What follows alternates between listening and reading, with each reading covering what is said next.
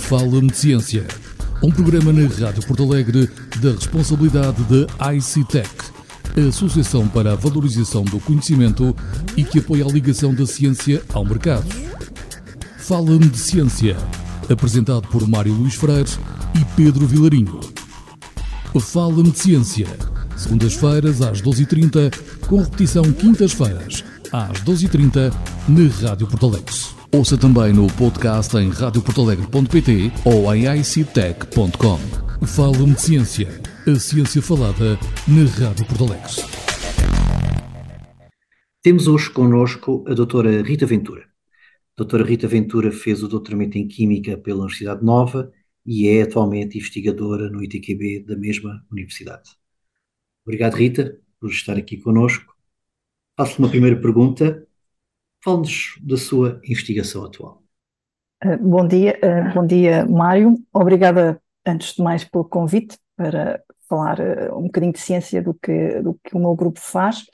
Eu sou investigadora no ITQB, portanto, lidero um grupo que é o Grupo de Química Bioorgânica e o nosso objetivo mais lato é aplicarmos os nossos conhecimentos e metodologias usadas em química orgânica para conseguir resolver problemas de outras áreas científicas.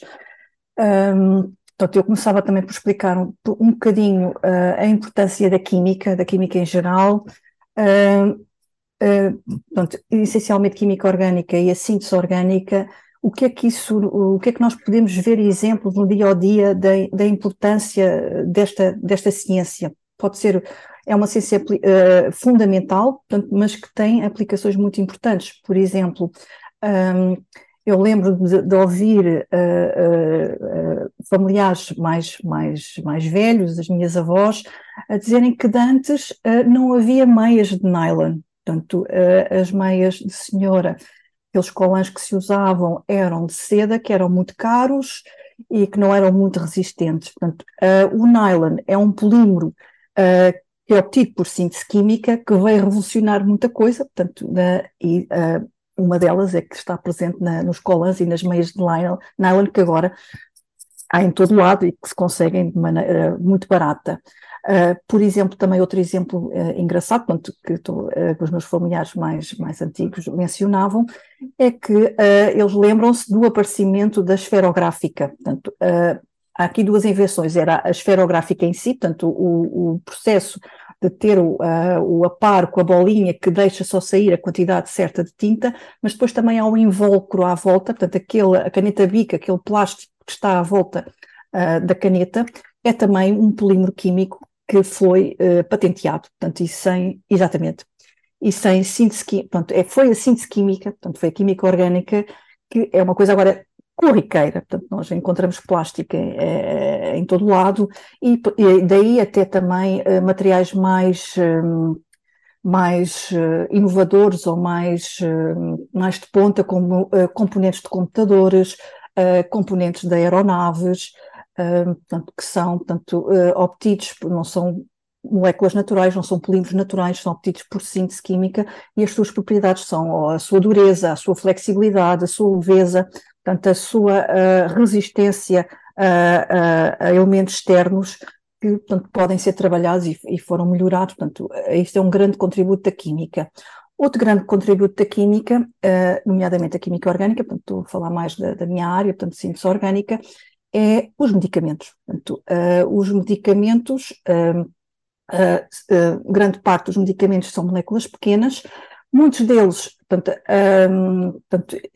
eu sou farmacêutica, portanto, a minha licenciatura foi em farmácia, portanto, foi sempre uma área que também me apaixonou. Portanto, muitos medicamentos são feitos por síntese química, portanto, o que é uma síntese química? Também, se calhar, convém eu explicar um bocadinho isso. Portanto, a síntese química é uma coisa que a natureza faz, e faz muito melhor que nós em laboratório. Portanto, nós somos todos constituídos por moléculas orgânicas. Pronto, vamos pensar, por exemplo, num ácido nucleico ou numa proteína, que são moléculas muito grandes e que é a natureza que as sintetiza, portanto, de uma maneira muito seletiva e muito específica. Portanto, nós em laboratório tentamos mimetizar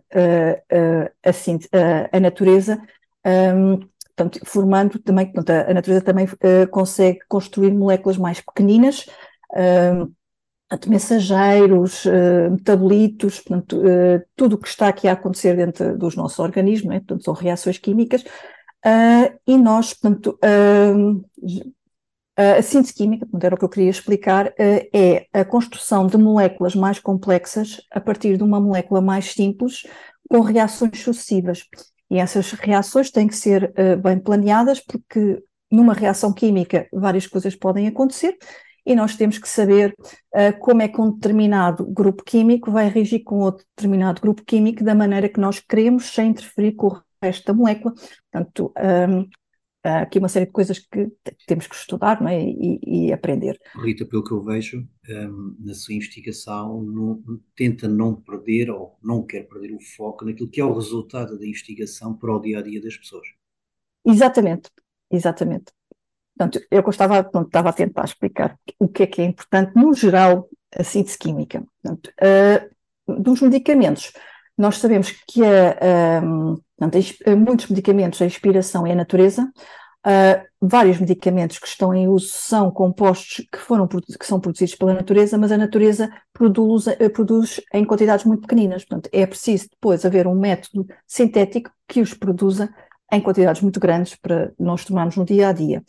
Outra coisa é, portanto, mais na área da química medicinal, nós podermos otimizar as propriedades de uma determinada molécula para ela ter mais atividade, ser mais seletiva, ter menos efeitos secundários. Portanto, aqui, no geral, portanto, duas áreas importantes, portanto, em cosmética, em produtos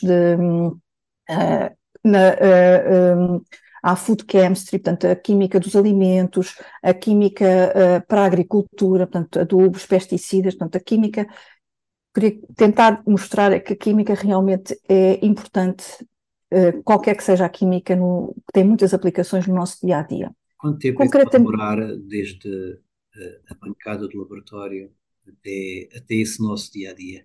Até sentirmos... Pode demorar muitos anos. Portanto, pode demorar muitos anos.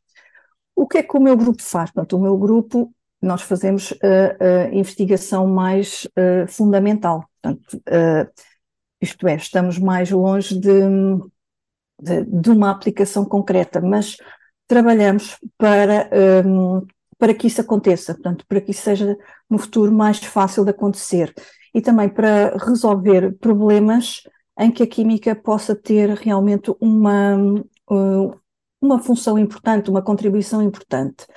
Nós temos vários projetos, portanto,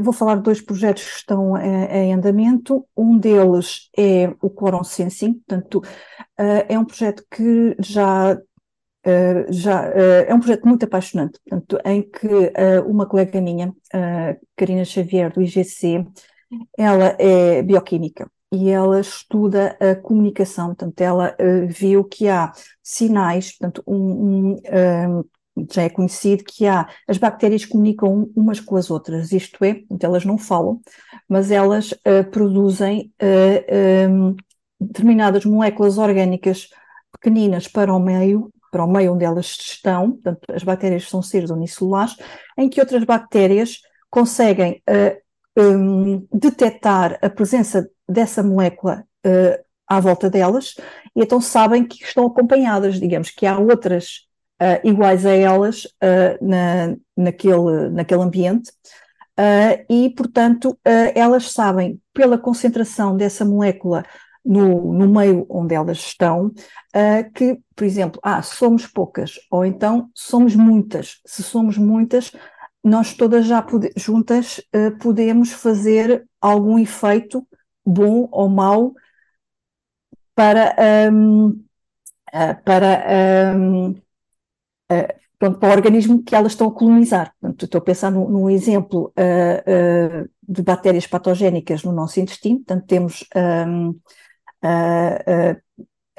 por exemplo, se temos uma bactéria patogénica que quer começar a produzir uma toxina, portanto, uma toxina que seja má para o hospedeiro, para nós, elas só começarão a produzir essa toxina quando sabem que são muitas e que o sistema imunitário do hospedeiro não as vá aniquilar. Portanto, isto também é muito interessante porque qual é o nosso papel nesta investigação? Nós sintetizamos, portanto, desenvolvemos a síntese de uma molécula, de um desses autoindutores, dessas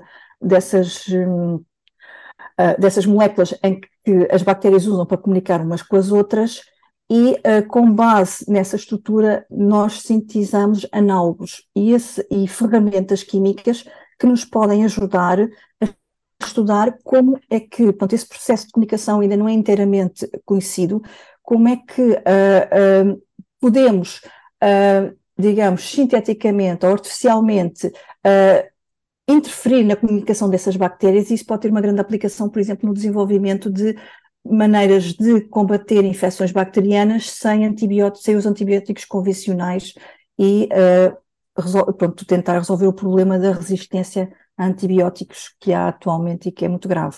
Muito bem. Obrigado, Rita. Sigam-nos em podcast no Spotify e no site da Rádio Porto Alegre. Muito obrigado por terem estado connosco. Fala-me de Ciência, um programa na Rádio Porto Alegre da responsabilidade da ICTech, a Associação para a Valorização do Conhecimento e que apoia a ligação da ciência ao mercado. Fala-me de Ciência, apresentado por Mário Luís Freire e Pedro Vilarinho. Fala-me de Ciência, segundas-feiras às 12h30, com repetição quintas-feiras às 12h30 na Rádio Porto Alegre. Ouça também no podcast em radioportalegre.pt ou em ictech.com. Fala-me de Ciência, a ciência falada na Rádio Porto Alegre.